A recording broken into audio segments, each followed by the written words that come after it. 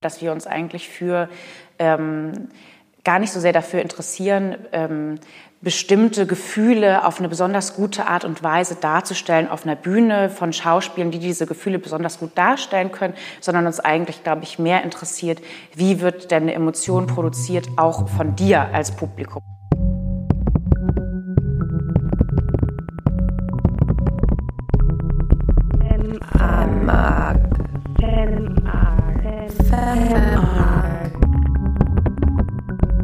Wie wird denn eine Emotion produziert?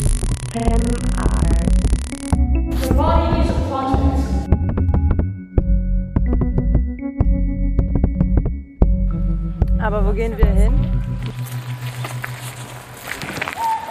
Alles so aus wie so Architekturmodelle. Als hätte Thomas Demand 1:1 mein ganzes Gebäude gebaut und nicht nur so einen Raum von innen.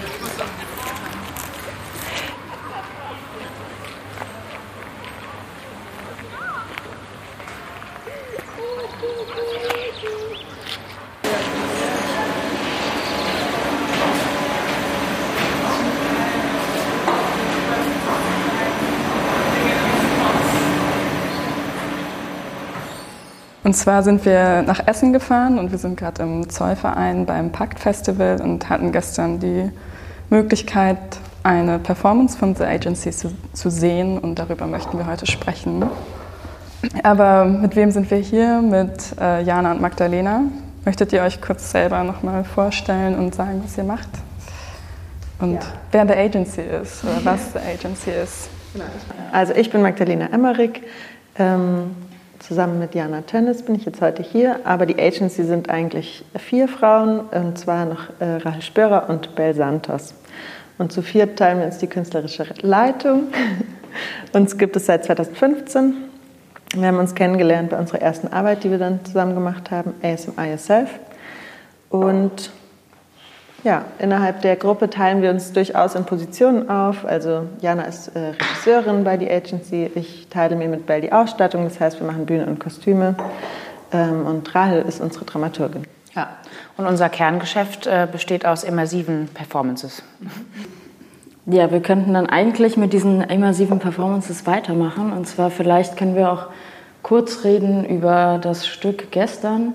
Also wir haben uns das Stück Medusa Bionic Rise angeschaut. Das Interessante war eben, dass wir als Zuschauer erstmal über das Gelände des Zollvereins geleitet wurden. Also wir hatten erstmal einen Spaziergang und sind dann in eines dieser Fabrikgebäude gelangt. Und der erste Moment war es, dass wir eigentlich durch eine Schleuse geführt wurden. Es war so ein bisschen wie am Flughafen, man musste so die Arme auseinanderbreiten, wurde so kontrolliert irgendwie, aber man wusste nicht so richtig, worauf eigentlich.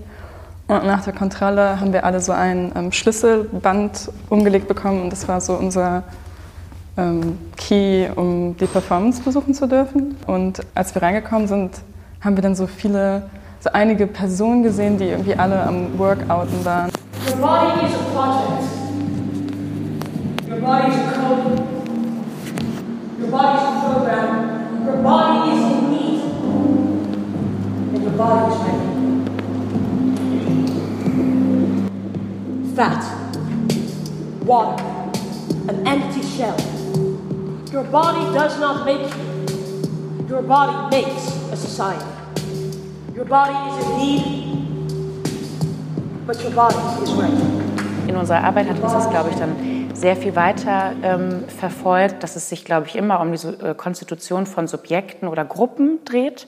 Bei Medusa Bionic Rise ist das ja jetzt so eine Untergrundgruppe. Ihr seid quasi als potenzielle Newcomer eingeladen, diesem Mission Call von denen zu folgen, der wie so eine Art Convention abläuft. Ne? Man kann der Sache beiwohnen, aber man kann auch relativ aktiv werden, wenn man das möchte. Ne? Also in diesen Slots, die, wie ihr gesagt habt, so eher offen sind. Man kann in Interaktion treten. Da kann man ja durchaus auch so selber so ein bisschen bestimmen, was mache ich da jetzt? Ne? Bin ich eher die schüchterne Zuschauerin, die lieber in diesen Raum mit den Videos geht, in den Konferenzraum? Oder bin ich total aktiv und gehe an die Bar und sage irgendwie, so, was kann ich jetzt hier trinken und was kann ich machen und wie kann ich jetzt meinen Biorhythmus aktivieren? Ne? Und dazwischen gibt es quasi so verschiedene Arten der Teilnahme, würde ich sagen. Und und ich glaube, so sind wir, glaube ich, auf diese Methode von Immersion gekommen, dass wir uns eigentlich für gar nicht so sehr dafür interessieren, bestimmte Gefühle auf eine besonders gute Art und Weise darzustellen auf einer Bühne von Schauspielern, die diese Gefühle besonders gut darstellen können, sondern uns eigentlich, glaube ich, mehr interessiert, wie wird denn eine Emotion produziert, auch von dir als Publikum, oder wie wirst du da als Subjekt oder als Gruppe konstituiert. Und jetzt viel weniger die wunderbare Darstellung davon oder manierierte Darstellung auf der Bühne. Und ich glaube, das ist natürlich etwas, was man sehr viel besser in Immersion behandeln kann und natürlich auch hervorbringen kann. Unsere Formate sind, glaube ich, Formate, wo quasi die Rolle, die du als Zuschauerin darin hast, eine ist, die du auch kennst. Du bist dann Kundin oder du bist vielleicht ein potenzielles Member oder sowas in der Art. Und das ist eine Rolle, die kennst du aus deinem Leben. Das ist keine Rolle, die jetzt für dich beinhaltet, oh mein Gott, ich vergesse jetzt mein komplettes reales oder was auch immer real dann heißt oder so, sondern du gehst ja dann als du selbst irgendwie rein und das reichert quasi dann deine Realität an mit einer weiteren Form oder so. Immersiven Settings begegnen wir ja permanent eigentlich. Das ist ja quasi, Konsumkultur ist immersiv. Es geht irgendwie, finde ich, immer so ein bisschen um eine Illusion, eine Simulation und Realität und sozusagen dieser Grad dazwischen. Und habt ihr das Ziel, diese Simulation so echt wie möglich zu gestalten? Oder geht es gerade darum, dass man versteht, dass sie nicht echt ist? Und im Vergleich dazu schaffen, dass diese Corporate Identities schaffen, die es vielleicht manchmal viel besser als ihr, diese alternativen Realitäten so echt wirken zu lassen?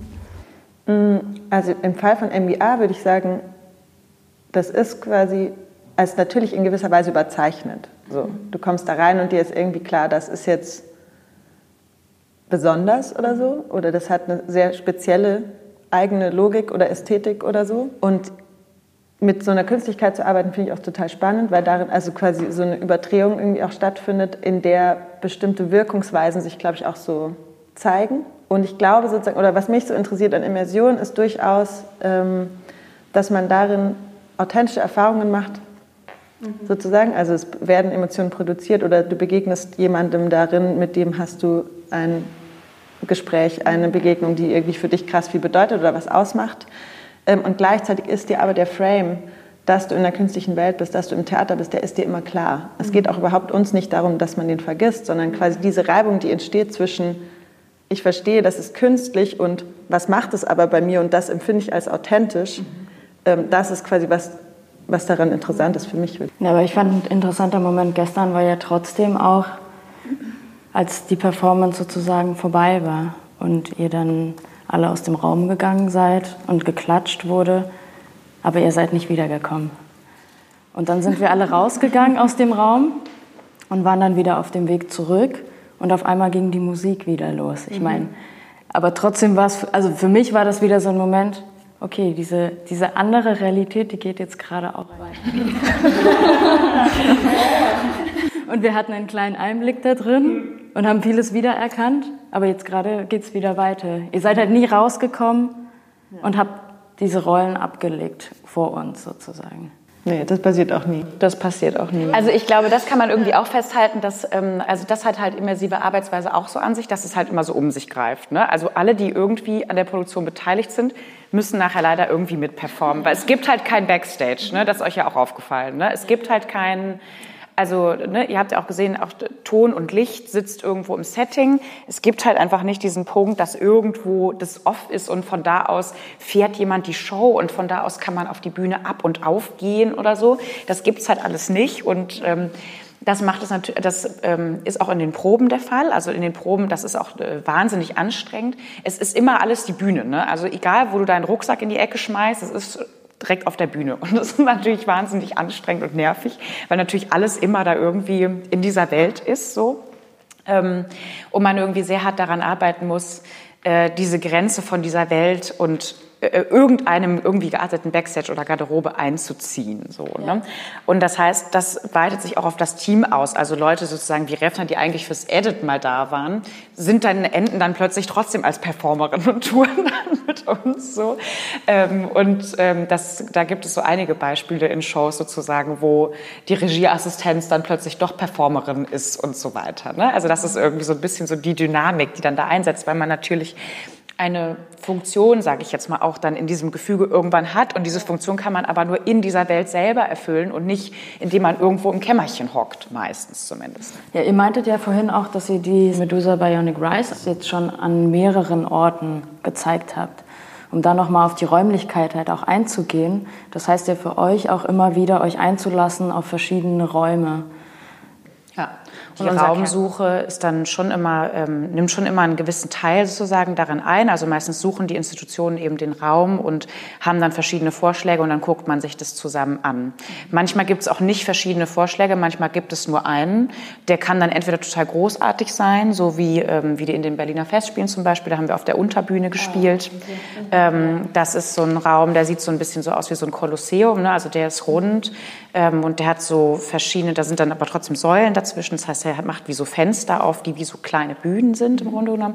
Und man kann eben als Publikum die Treppen nehmen, dass man unten sozusagen in diesem Kreis ist und dann kann man dieses ganze Kolosseum kann man dann quasi sehen von allen Seiten und verschiedene Rampen und dahinter gibt es dann noch, also konnte man die Leute dann rausführen in diese 1:1-Situation, da schlossen sich dann nochmal verschiedenste Räume an, die da drumherum sind.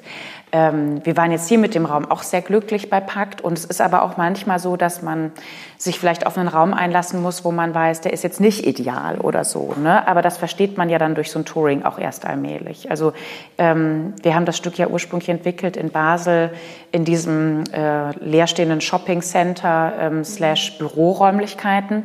Die waren auch nochmal anders als hier jetzt. Ne? Das ist dann eine Deckenhöhe von 3 Meter. Das ganze Ding ist weiß. Da drin sind verglaste Besprechungsräume. Und da liegt eine graue Auslegeware auf dem Boden. Und dann muss man irgendwie beim Touring dann nachher gucken. Also wir haben das dann nachher also auch erst kapiert nach und nach, was wir da eigentlich gemacht haben und was man davon jetzt auch überhaupt rekreieren muss. Ne? Sowas wie, was ihr jetzt auch gesehen habt, ne? Dieser nachgebaute Konferenzraum, der kommt daher, dass er in Basel mal ein tatsächlicher, also den gab es wirklich so. Ne? Den hat Bell dann nachgebaut und der war auch wahnsinnig wichtig und in manchen Locations nehmen wir das Ding mit, wo sowas nicht ist und in anderen, wo man es anders herstellen kann, wie eben zum Beispiel im Berliner Festspielen. Da hatte man da diese Fenster in dem Kolosseum, da konnte man dann Plexi davor machen, dann hatte man diesen Raum auch.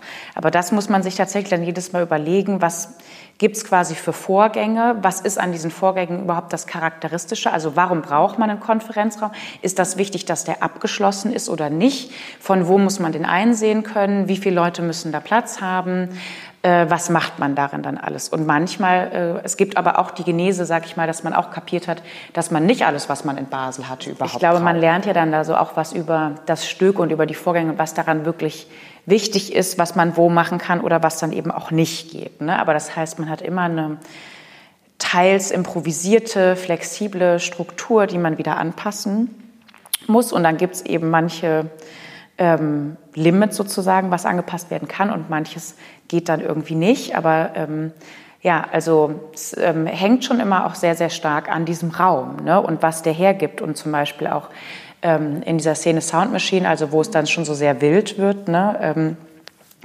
Da hat es natürlich auch stark damit zu tun, was für eine Soundqualität dieser Raum jetzt hat. Ne? Also das war natürlich hier sehr dankbar. Ne? Es gibt diese Treppe, die macht einen bestimmten Sound, wenn man da drauf schlägt oder läuft. Es gibt diese Garagentore, die machen einen super Sound. Das war ein extrem starker Moment, ne, wo dann immer dagegen geboxt wurde, dass dann so Teil von diesem Soundtrack wurde, der die ganze Zeit im Raum war. Genau, also da muss dann halt das ist dann halt natürlich gut, wenn der Raum an sich bestimmte Qualitäten hat, dass man da was mit erzeugen kann. Ne? Manchmal hat man das halt nicht, ne? Und dann muss man sich dann fragen, oh, jetzt muss man sich irgendwie was überlegen, wie man das macht. Ne?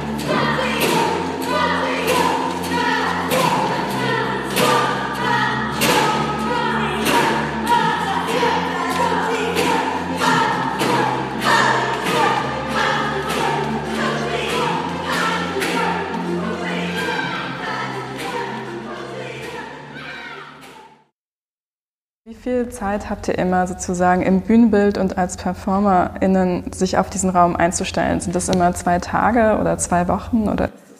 Wir haben quasi immer 2 Tage Aufbau, also mit der Technik und bis diese ganzen Podeste dann da mal stehen, das Licht eingerichtet ist, der Sound eingerichtet ist und so. Und dann haben wir eigentlich immer genau 2 Tage oder 1,5 Tage Probe da drin. Also was dann jedes Mal verbunden ist quasi mit einer Wiederaufnahmeprobe, teilweise noch mit einer neuen Statisterie, die man einfrickeln muss. Ne? Die Orakel, wie gesagt, werden oft lokal gecastet, muss man die einfädeln. Der Bodybuilder war jetzt hier auch neu in Essen, den muss man das Stück dann einfädeln. Die anderen haben es 3 Monate nicht gespielt, alle müssen sich erinnern. Man muss es spacen, ne? Weil die Vorgänge sind natürlich neu. Man kann nicht einfach sagen, ah ja, jetzt haben wir hier irgendwie, ist die Bühne 1 Meter kleiner als sonst, da ist der Gang ein bisschen kürzer, sondern das ist natürlich dann, also muss man alles irgendwie gucken. Und unsere Frage dabei ist natürlich dann auch immer sehr stark, wo stehen jetzt eigentlich genau die Zuschauenden? Und das weiß man natürlich auch nie, weil das ist das unkalkulierbare Moment in diesen immersiven Dingern. Also, und jede Gruppe hat so ihre gewisse Eigendynamik, was sie tut, ne? Und das ist sehr unvorhersehbar. Und irgendwie muss man quasi lernen, das zu antizipieren, wie Leute sich in so einem Setting verhalten und wie sie wohl ungefähr darauf reagieren.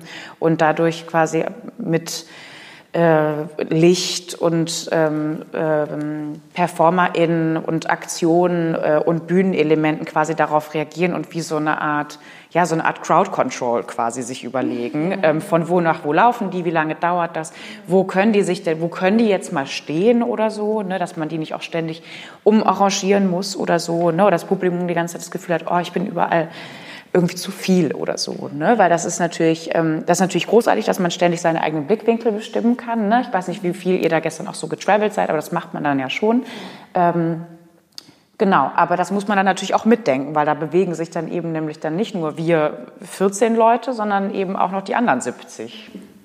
Naja, und das ist ja auch bedingt von einer unheimlichen Improvisation. Ne? Also ist es bei euch dann so, dass ihr die gewissen Rollen halt bis zu einem Punkt schreibt und dann aber sagt, okay, jetzt muss man sich eben auf das einlassen, was halt da ist, aber meine Rolle hat halt das und das und das. Das kann sie und dann kann sie mit diesen vielleicht Eigenschaften darauf reagieren, auf die Zuschauer, auf die Räumlichkeit, auf die Enge. Also ich denke manchmal nur an so ganz Kleinigkeiten, wenn halt jemand vorbeigehen wollte am Publikum und das ist fast wie eine Mauer entstanden durch das Publikum.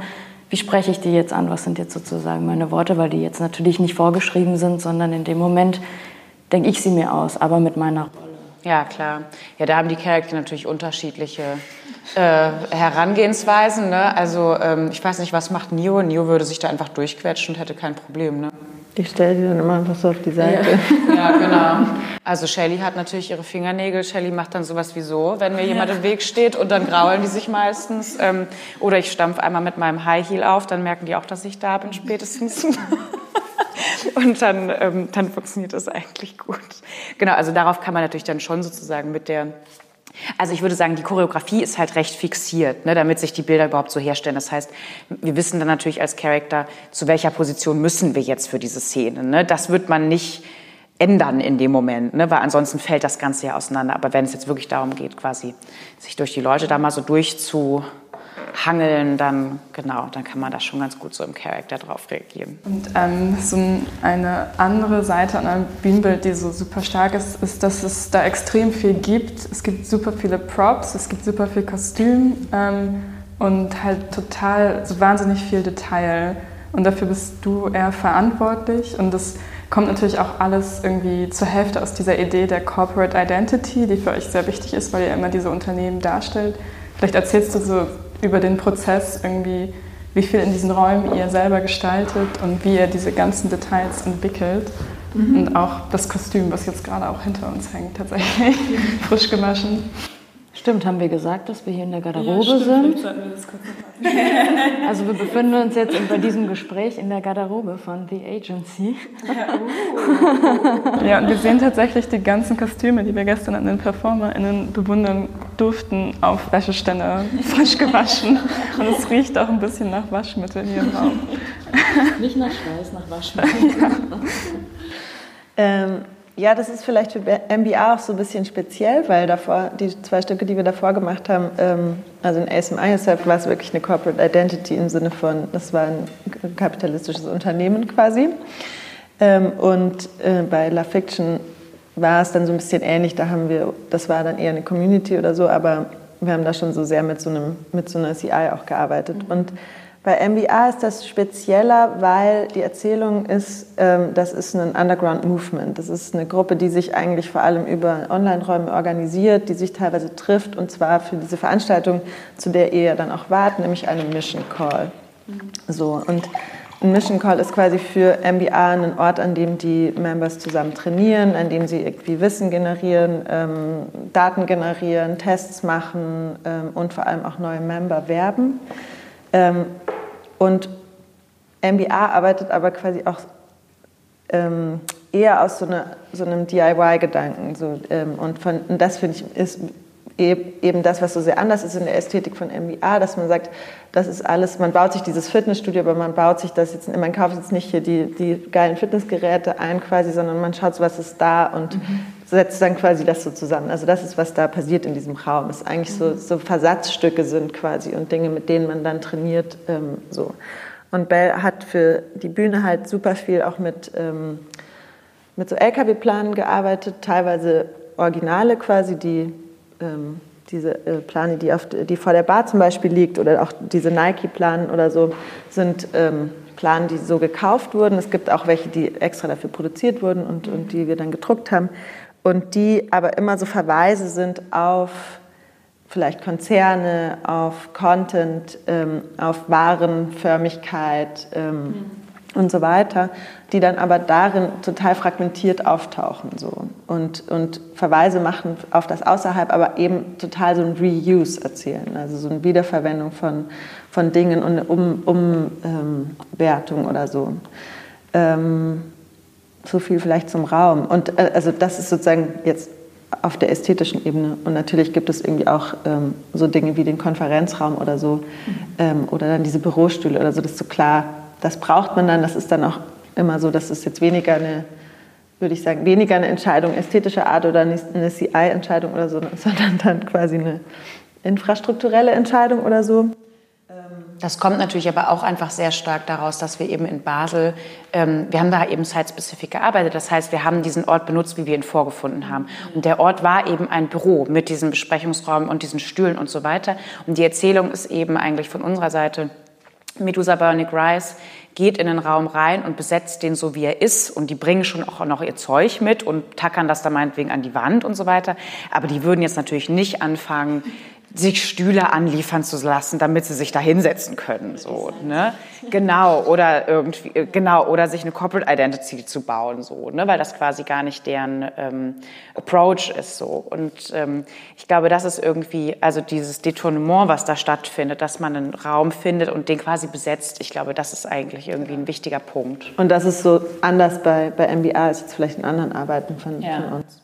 Genau, weil man sonst quasi damit, also die Erzählung natürlich ist, das ist diese Welt setzen wir jetzt hier rein und die hat ganz klare Außengrenzen und die bringt das mit so, ne? Die hat auch die Ökonomien und ist so eingebunden, dass sie diese Sachen zirkulieren lassen kann und sagen kann, das ist der Stand von ASMI Yourself, wie schön, wir sind eingeladen ans Hau, dann stellen wir den jetzt dort in dieses Foyer und dann haben wir alles da und unsere 2 Fernseher und so weiter und so fort.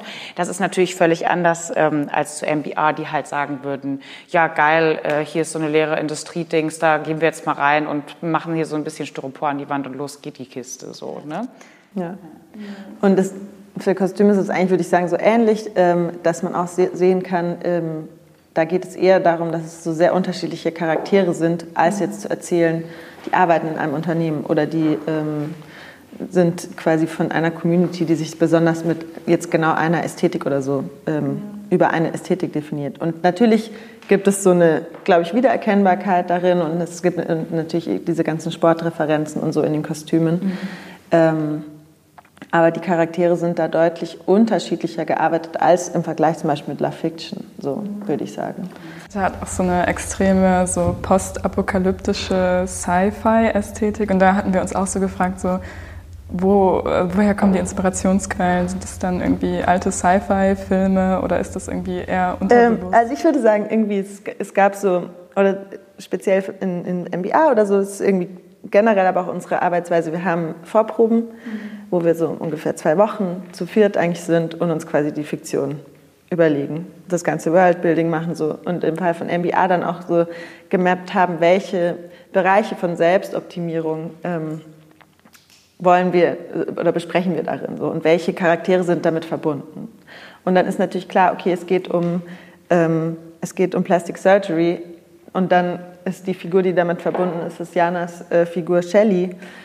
Kannst du sie nochmal kurz beschreiben in dem Stück? Nur, dass man ein Bild hat. Genau. Shelley ist eine weibliche Person mit Haaren, langen Haaren, blonden Haaren. Und Shelley ist ganz in Shapewear gekleidet und hat wahnsinnig hohe, durchsichtige High Heels an. Und an Shelley sieht man quasi alles, was Weiblichkeitsprothesen sind. Also Gadgets quasi, die Weiblichkeit unterstützen, die eine Form in den Körper machen, die eben dann als weiblich wahrgenommen wird. Und eine Tonne Make-up im Gesicht und so weiter. So. Und die Erzählung bei Shelley ist, in MBA dann aber, dass sie quasi selbst diesen Aufwand macht, also dass sie selbst auch diese Operationen an sich vornimmt und dass sie das quasi aus so einem, aus einer eigenen Initiative und aus einem eigenen Wissen heraus quasi generiert. Und ich würde sagen, so ähnlich entstehen auch die anderen Figuren, dass man so sagt, okay, was ist quasi deren Universum, in was bewegen die sich, zum Beispiel in meiner Figur ist so Kampfsport oder so, ist so total der Background und aber auch, dass diese Figur einfach wahnsinnig pragmatisch ist, dass Ästhetik total unwichtig wird, weil es einfach nur quasi darum geht, jetzt dieser Prototype zu sein und dass das irgendwie funktional ist, was man da hat. Und ich habe dann auch als Neo nur irgendwie eine abgeschnittene Leggings an und einen Sport-BH und diese Bandagen vom Boxen. So. Und das ist irgendwie alles, was man dann hat. Und das ist auch völlig quasi ausreichend. So. Und was für eine Figur ist vielleicht noch interessant? Dean. Ja, Dean ist irgendwie cool noch zu besprechen, glaube ich. Dean ist Lara an der Bar. Ja. Genau. Und Dean ist vielleicht auch so die auffälligste oder so catchieste Figur irgendwie in diesem Universum. Dean hat grüne Haare und 1 Million kleiner bunter Spangen drin und alles ist so überdreht kawaii irgendwie, so sehr bunt und rosa und relativ sexy, aber auch auf eine krasse Art so überdreht und dry. Also ich glaube auch so krass. Auch aggressiv eigentlich. Und gefährlich, so, was man so für Vibes irgendwie kriegt. Und was ziemlich cool war eigentlich, bei MBA haben wir angefangen mit so Kontaktlinsen auch zu arbeiten, was verschiedene Performerinnen auch haben und das macht irgendwie echt was Krasses. Ja, das ist bei Dean krass, die hat halt so Linsen aus Japan, die Iris eigentlich vergrößern, also dass man so Manga-Eyes eigentlich bekommt. Und die andere Figur, die auch Linsen trägt, ist halt Stacey Ann Instructor, was sie gerade gemeint hat, die pinke Linsen trägt, was wirklich wahnsinnig unmenschlich aussieht. Und dann noch mit dem Licht, mit dem wir da arbeiten, das ist ziemlich extrem. Ja, und ich würde sagen, also das ist ganz lustig, weil also deine Assoziation mit so Sci-Fi-Filmen oder so, ne, das kam irgendwie letztens auch schon mal auf und ich habe da auch so länger drüber nachgedacht, weil wir auch ähnlich, glaube ich, so nicht so richtig darauf antworten konnten. Wir arbeiten, glaube ich, relativ wenig mit Verweisen und Referenzen innerhalb vom Kunstsystem. Also wir arbeiten, glaube ich, gar nicht so, dass wir jetzt sagen, geil, wir gucken uns jetzt nochmal den Film an und das Bild und das Dings und dann referenzieren wir das oder nehmen da sowas raus, sondern es geht eigentlich schon immer so darum, was man jetzt auch so bei Magdalena so rausgehört hat, wenn sie beschreibt, dass man sich eher ein soziales Phänomen anguckt, sprich sowas wie Selbstoptimierung, sagt, okay, was gibt es denn an, dann kommt man überhaupt auf so ein Wort wie Weiblichkeitsprothese und dann findet man irgendwie, klar, es gibt ein ganzes Universum quasi, was das ist. Ne? Es gibt Beauty-Kliniken, es gibt bestimmte Kleidung, es gibt alles Mögliche, was man sich ins Gesicht schmiert. Es gibt eine ganze Ästhetik, die da drumherum gebastelt ist. Und dann geht es quasi eher darum, mit diesen Sachen zu arbeiten und die zu überdrehen. Und das erinnert dann, glaube ich, in dem, was dabei herauskommt, dann manchmal an sowas wie Sci-Fi oder so, weil wir uns da also mit sowas natürlich so die Zukunft vorstellen. Ich glaube aber, das ist quasi nicht unsere Arbeitsweise, ne? Dass man da anfängt, sondern ich glaube, es kommt immer sehr stark aus einer Beschäftigung mit einem Phänomen erstmal. Ne? Eine extrem Aktualitätsbezogenheit, oder? Also aber all die Sachen, die ihr sucht, also genau, das ist noch so ein anderes Thema. Also wie habt ihr euer Thema gefunden? Also Neoliberalismuskritik, sage ich jetzt mal so ganz platt. Und wie findet ihr da drin eure Unterthemen? Weil für mich sieht es so aus, also für mich wirkt es so, als wären es so Themen, die so mein Life sind und die man einfach so aus seinem eigenen Life nimmt und dann nochmal so genauer untersucht. So name it Instagram, name it Selbstoptimierung, was auch immer. Ich meine, auf eurer Website steht ja diese Arbeitsthese, die ich super toll finde. Ich lese die nochmal vor.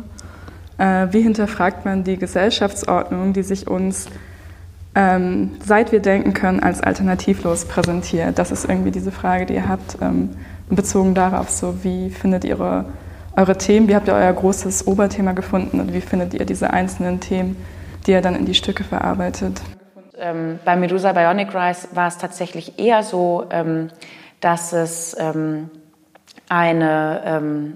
Erlebnis war, was uns auf dieses Thema gebracht hat. Nämlich haben wir gerade für La Fiction, das ist das Stück, was wir 2016 gemacht haben, haben wir in Düsseldorf geprobt. Und wir haben einen Spaziergang gemacht in Düsseldorf und wir waren damals auf der Suche für das Bühnenbild von La Fiction. Das ist dieser aufblasbare Raum. Diese Folie ist recht empfindlich und man braucht etwas, was man da drunter legt und auch damit man so ein weiches Gefühl hat, wenn man da dann nur mit Socken dann da so rumläuft, haben wir so gewisse Matten gesucht. Und wir sind zufälligerweise an einem Laden vorbeigekommen, der so aussah wie so ein Boxstudio, wo der gerade eingerichtet worden ist, also so verglast vorne, wo solche Matten lagen. Und da sind wir dann jedenfalls rein, haben diese Leute gefragt, die da gerade eine Uhr angebracht haben, ob sie uns sagen können, was das für Matten sind, haben uns alle in diese Matten verliebt, die fühlten sich super an. Die haben gesagt, ja, wir haben keine Ahnung, wir sind hier jetzt nur diejenigen, die jetzt hier das installieren.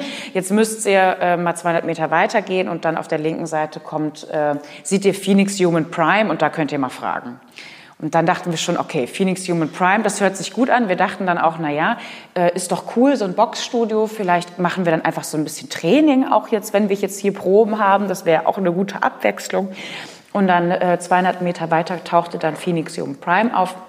Und das stellte sich heraus als die nächste verglaste Fläche quasi mit einem wahnsinnig langen Tisch, wo circa 10 relativ ähnlich aussehende junge Frauen und Männer saßen, sehr sportlich, größtenteils schwarz gekleidet, kurze Tops, so ordentlich Make-up im Gesicht und irgendwie so vor Laptops irgendwie so zugange war. Dann hinten so ein Flipchart und ein Mann, der sich auf so einem Bürostuhl drehte und so ein bisschen so schmierig nach hinten gegelte Haare hatte. Und dann kam eine junge Frau raus, blond, auch in so einem kurzen Top, die dann sagte, hi, ich habe euch schon erwartet. Und wir waren alle so ein bisschen so, ah ja. Die wusste dann schon, dass wir wegen der Matten kommen und stellte sich uns als Steffi Maus vor. Und genau, und dann haben wir also erstmal gefragt, was diese Matten sind. In dem Moment waren wir aber so baff von allem, was sich uns da bot, dass wir dann natürlich auch wissen wollten, was das ist. Und das war irgendwie relativ schwierig rauszufinden tatsächlich. Also es hieß dann irgendwie, ja, man könnte trainieren, aber auch Coaching und also Mental Empowerment und was weiß ich nicht noch alles. Ne? Also so einen ganzen Kosmos machten die so auf. Und dann haben wir gesagt, ja, das ist ja super, wir sind jetzt gerade 2 Wochen in Düsseldorf und proben hier. Wir würden wahnsinnig gerne mal vorbeikommen, weil wir direkt gemerkt haben, das interessiert uns jetzt. Ne? Und dann hieß es aber, ja, nee, also Probetraining, nee, das machen sie eigentlich nicht. Und dann war natürlich unsere Frage, ja, aber wie kommt man denn dann rein? Ja, man muss erst mal ein Gespräch haben, also mit dem Chef, ne, der Guru, der sich da also auf dem Stuhl da drehte, ne, vor dem Flipchart. Und dann könnte man dann gucken, ob man denn dann bereit wäre und was so die eigenen Goals und Motivations seien, um denn dann Teil von Phoenix Human Prime zu werden. Wie ist der Name? Phoenix Human Prime. Phoenix Human Prime. Ja, genau. Wow, das klingt nach der Superlative von eurem Unternehmen. Also und der Unterschied ist natürlich wirklich, dass die eben ein Unternehmen sind, ne? Also oder vielleicht sind sie auch, also sie sind sicher auch eine Community, die Leute, die da teilnehmen. Wir haben uns das dann alles sehr auf Instagram, auf Facebook angeguckt und so weiter. Da waren die natürlich auch sehr aktiv. Das hatte schon so eine sehr interessante Eigendynamik, weil die Leute, die da trainieren, wirklich komplett die Ästhetik von Phoenix Human Prime auch übernehmen. Also diese Mitgliedschaft scheint einiges zu bedeuten. Also es ist eher, als wäre das jetzt eher so ein religiöser Kontext, kann man fast sagen. Und auch alles quasi, was vor diesem Eintreten, sage ich mal, in Phoenix Human Prime passiert ist, taucht in dem Profil eigentlich nicht mehr auf. Also man merkte so, die wurden viel früher angelegt, die Profile. Also das waren schon die Profile der Leute quasi. Aber die wurden dann so gecleant irgendwie. Ja. Und dann gibt es quasi so ein Branding. Dann gab es immer Fotos von diesen Leuten mit diesem Phoenix Human Prime Logo mit auf diesem Foto. So ab einem bestimmten Zeitpunkt quasi gab es noch die History mit Phoenix Human Prime. Und die aber, die da gearbeitet haben, mussten die auch erstmal Member werden oder waren sie von Anfang an sozusagen? Man kann das alles nicht sehen. Die geben auch einem dazu keine Interviews. Wir haben dann ich habe mehrfach mit Steffi Maus telefoniert und versucht, uns da irgendwie reinzukriegen. Das war alles nicht möglich, weil ja klar war, dass wir nach den 2 Wochen, das hatten wir ja gleich von Anfang an gesagt, wir sind hier 2 Wochen in Düsseldorf, da waren wir dumm, ne? Das haben sie quasi sofort, waren wir sofort nicht mehr interessant, ne? Weil das geht dann schon darum, dass man da, glaube ich, dauerhaft physische Präsenz hat, so. Naja, und das jedenfalls, dieses Spektakel war für uns, also gemeinsam, glaube ich, mit so Bildern von, man geht nachts irgendwie vom Club nach Hause und sieht irgendwie so Glaskästen, in denen dann um 4 Uhr schwitzende Menschen trainieren und irgendwie das Wasser da so runterläuft. Das sind dann halt so Bilder, wo man denkt, ja, also was ist das eigentlich, ja? Also irgendwie muss man sich damit jetzt auch mal beschäftigen, so. Und genau, und irgendwie hatte man dann quasi mit diesem seltsamen Members-Only-Club von Phoenix Human Prime, den man nicht so richtig verstanden hat, der aber so einiges an Interesse für einen geweckt hat, hatte man so eine Form oder so, die uns sofort interessiert hat und dann, von da aus haben wir dann so angefangen. Ja. Für uns kam dann irgendwie so schon so die Frage von so Ability, Super-Ability, Disability dazu und irgendwie die Frage von so, wie kann man abseits von, oder wie kann man vielleicht Körper so entnormieren oder so, kann man sich so anders optimieren, nicht auf jetzt so die gängigen Normen hin und das war dann so, wie das weiterging eigentlich, dass man so gesagt hat, okay, man macht natürlich jetzt nicht Phoenix Human Prime, sondern was ist dann ideologisch quasi das, was uns da interessiert. So. Ja, das frage ich mich so ein bisschen, weil kreiert ihr Utopien oder kreiert ihr Dystopien? So, weil ihr seid extrem gut da drin, irgendwie diese Welten nachzuahmen und zu übertreiben, aber so, was ist euer Ziel? So, oder gibt es überhaupt irgendwas, was mit dem Zuschauer passieren soll? Weil es ist irgendwie ganz schwer herauszufinden, weil gestern gab es ja irgendwie einerseits diesen extrem körperbezogenen Wahn, aber andererseits auch so Auswege, zum Beispiel, dass man seinen Körper halt dass man sich sozusagen vom System befreit, dadurch, dass man anfängt, sich selber Implantate zu setzen. Also es gab irgendwie auch so Möglichkeiten, da irgendwie rauszugehen. Also wie seht ihr das? Also was ist das Ziel? Was ist eure Alternative, die ihr anbietet sozusagen? Also unser Ziel ist natürlich, dass wir das nicht auflösen, ob das eine Dystopie oder eine Utopie ist. Also es interessiert uns quasi gar nicht, wirklich eine Lösung zu entwerfen aus dem gegenwärtigen Dilemma, in dem wir drinstecken, sondern es geht erstmal darum, das überhaupt erstmal zuzugeben und zu sagen, ja, man steckt halt immer im Neoliberalismus mit einem Bein mindestens in der Scheiße und das muss man halt vielleicht auch einfach mal sagen, so, ne? Und alle, sage ich mal, Alternativen dazu und wir ziehen jetzt nach Brandenburg und machen unseren Ökohof und machen unsere Möhrchen, auch das ist irgendwie systemimmanent, so. Und da muss man sich halt nichts vormachen. Und von daher hat die Agency natürlich auch nicht die Lösung. Aber ich würde sagen, uns interessiert es quasi eher, uns die Phänomene in ihrer Ambivalenz anzugucken und sie darin aber auch nicht aufzulösen und nicht zu sagen, das ist ja alles ganz schrecklich mit dieser Technik, das muss jetzt mal alles weg. lass uns in die Berge ziehen und natürlich aber auch nicht irgendwie zu sagen, wunderbar, komm, wir kollaborieren jetzt mit Peter Thiel, so, ne? Also, sondern es geht halt erstmal darum zu sagen, ja, das ist irgendwie das, worin man steckt und was sind aber die Möglichkeiten darin, sich eigentlich zu verhalten? Kann man darin eigentlich eine Art von Agency, also Handlungsmacht eigentlich haben? Ist sie dann politisch und wenn ja, wie eigentlich? Und das sind natürlich Fragen, und wie kann man darin überhaupt ein Subjekt, also oder wie kann man darin überhaupt eine Gruppe werden, wenn dieses ganze System darauf ausgelegt ist, eigentlich nur Subjekte zu formen und irgendwie deine Daten abzuzapfen von dir als eine einzelne Person und daraus wieder etwas zu generieren. So, ne? Ich glaube, das sind daran so Fragen, die uns da einfach sehr beschäftigen. Ich hatte gestern noch so einen Moment mit der Protagonistin von Belle, die dann kurz zu mir meinte, als ich gefragt habe, worauf das jetzt, was sie sich in dem Ganzen sieht. Und sie dann meinte, ja, wir sind aber diese Bewegung, die eben nicht nur die 1% ansprechen will, die halt reich sind und die Möglichkeit haben, immer an vielleicht irgendwie diese Generation von Selbstoptimierung und so ranzukommen, sondern auch an den Rest. Und da hatte ich einen kurzen Moment, wo ich gedacht habe, ja, interessant, wer sind denn die Leute, die ihr jetzt mit euren Stücken halt auch ansprecht? Wer ist das Publikum, die sich das sozusagen bei euch halt auch anschauen? Ja, das ist auch ein Thema, was uns, glaube ich, so andauernd auch beschäftigt. Und wir arbeiten ja gerade irgendwie an unserer nächsten Produktion schon, die am 17. Oktober Premiere haben wird in Düsseldorf. Und was wir da vorhaben, ist eine neue Männerbewegung zu machen. Und also das ist irgendwie auch was wir beide immer so haben, dass wir schon so sagen, okay, klar erreichen wir jetzt irgendwie so die Boys aus unserem Cluster oder so mit diesem Thema und die lesen vielleicht auch feministische Texte und sind auch vielleicht dann auch mal bereit zu gendern oder so. Aber was ist mit unseren Vätern? So, genau. Und dann, das ist immer unsere Frage.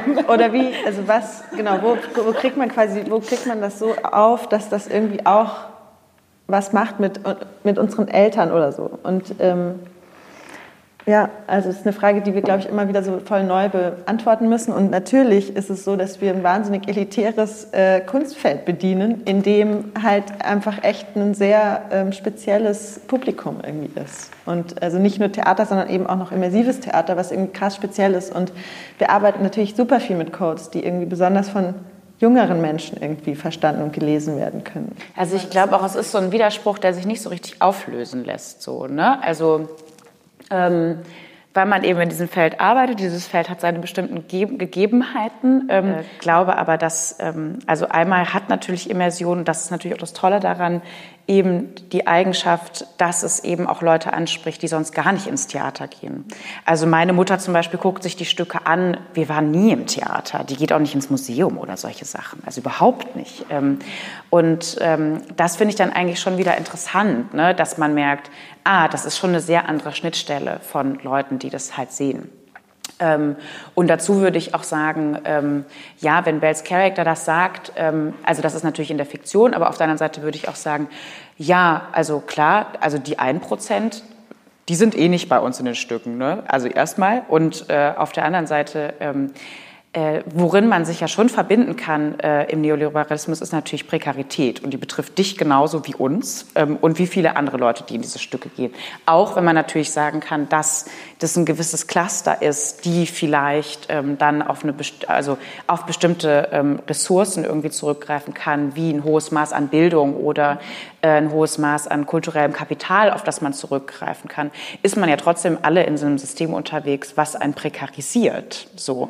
Und daraus kommt man ja irgendwie auch nicht raus, so, ne? Dass man vielleicht an so etwas wie dem elitären System Theater teilhat, aber trotzdem halt genauso prekär unterwegs ist, wie meinetwegen auch jemand, dem ich hier im Ruhrgebiet in der Tram begegne, wo ich mir einfach sehr sicher sein kann, ja, das ist auch eine sehr prekäre Person, die hat aber eine andere Art gefunden, damit umzugehen, die macht es vielleicht mit einer anderen Ästhetik, was aber vielleicht auf unseren Konten ist oder in unseren, also Verträgen habe ich natürlich nicht, ne? Aber so die Person vielleicht auch nicht oder nur auf eine gewisse Art und Weise. Das könnte uns schon wieder verbinden, ne? Und das, finde ich, ist eher ein Punkt, also das ist auch nicht so leicht, ne? Also dann eben zu sagen, ja, wer ist das denn? Ne? Weil die Leute, die da drin sind, die sind ja jetzt nicht frei von Problemen.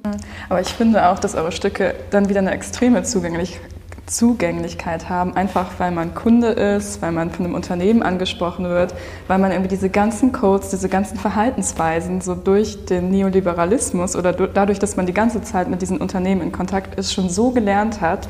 Auch meine Mutter weiß, wie man sich bei einer App einloggt. Auch meine Mutter checkt irgendwie, wie Unternehmen heutzutage auf einen zugehen. Und ich finde, das ist so eine Sprache, die ja auch extrem da ist und die dann wiederum alle gelernt haben. Und ich finde, das ist wieder so ein Common Ground, der dann eure Stücke wieder extrem verständlich macht. Ja, und ich würde sagen, das einzige Mal, wenn man so erlebt, dass es so ein Problem gab oder so, war wirklich, wenn dann so das quasi Bildungsbürgertum, das jetzt so ein Theaterabend gepflegt Kultur wollte, das quasi kommt. Und die haben dann ein Problem, nämlich in unserem Stück. Also das ist schon interessant, würde ich sagen. Ja. Also weil das flasht man total, weil es gibt keine roten Samtsessel, ne? Das haben ja alle gesehen. Und das ist ein richtiges Problem mitunter, ja. Ne? Also wenn man noch die Handtasche abgeben muss und also ne, da ist dann schon Level erreicht, sag ich mal, ne? Und also ganz abgesehen davon ist es natürlich so, wir gehören nicht zu dem Betrieb Literatur oder Repertoire-Theater. Das heißt, dieser ganze bürgerliche Kanon wird von uns nicht reproduziert und wiederholt. Wir fügen uns auch nicht in diese Idee von Interpretation ein von einem Autor oder sowas. Ne? Also das heißt, die Sachen brechen, sage ich mal, mit vielen Konventionen, die ja erstmal im Theateralltag weiterhin so reproduziert werden und die Leute auch erwarten. Ich glaube, wir machen mal so einen inhaltlichen Sprung. Und zwar für unsere Podcasts interviewen wir ja so ganz unterschiedliche Menschen, die irgendwie Dinge abseits der Norm produzieren. Und wir haben dieses super bekannte Zitat von Virginia Woolf angeschaut: A woman needs money and the room of one's own in order to produce fiction. Und so anhand von diesem Zitat möchten wir wissen, welche Freiräume ihr euch erarbeitet habt oder welche Freiräume ihr vorgefunden habt, um zu produzieren und eure eigene Haltung zu finden. Wir haben uns ja quasi getroffen in dem Arbeiten an einer Produktion so, und das war eine unbezahlte Produktion ohne Budget, die wir für das 100-Grad-Festival im Hau gemacht haben 2015 und wo in Wohnzimmern geprobt wurde und wir in der Uni irgendwie Sachen gedruckt haben. So.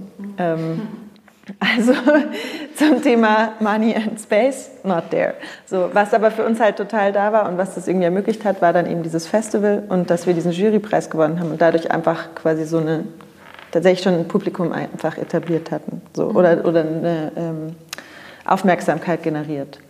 Und dann war unser großes Glück tatsächlich einfach, dass wir mit Love Fiction, mit dem Konzept für Love Fiction vom FFT Düsseldorf für das Freischimmer-Festival eingeladen wurden und irgendwie das uns dann ermöglicht hat, einfach weiterzuarbeiten, weil unsere Entscheidung war, geil, wir würden gerne wieder zusammenarbeiten und dann gab es quasi diese Förderung, die uns das so ermöglicht hat und so ging es dann aber halt, also so geht es dann weiter, man hat dann so eine Förderung, dann macht man wieder einen Antrag, dann konnten wir beim Treibstoff MBA machen und so.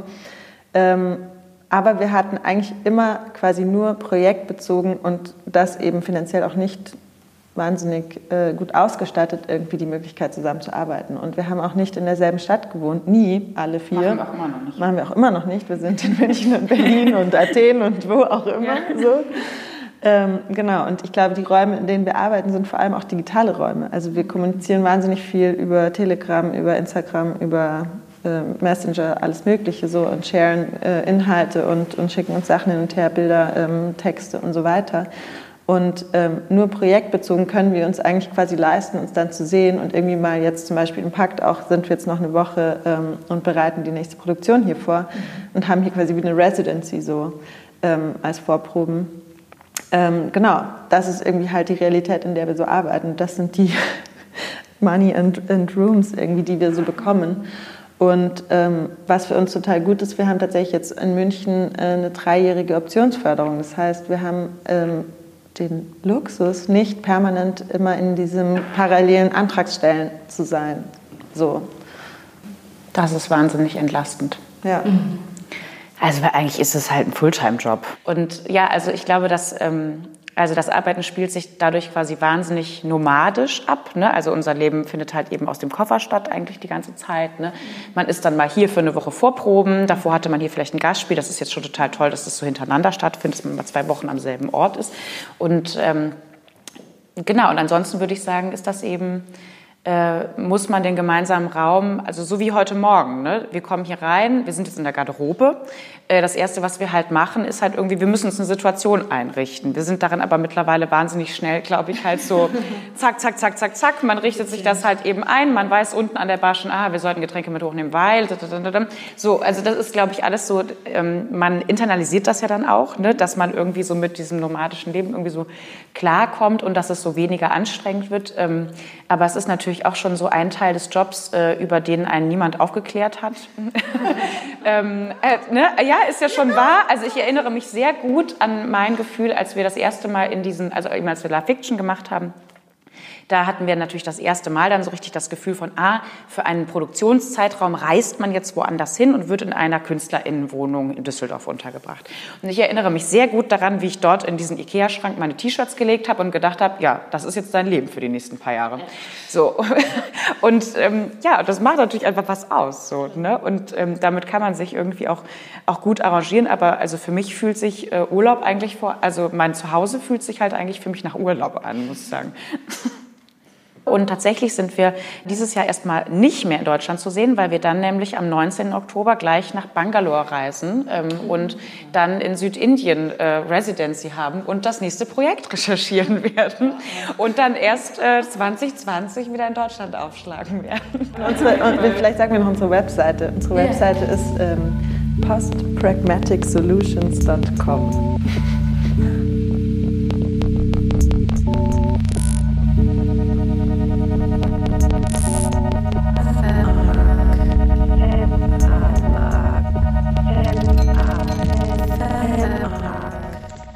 Das war der F-Podcast und wir sind das Vermarkt-Kollektiv.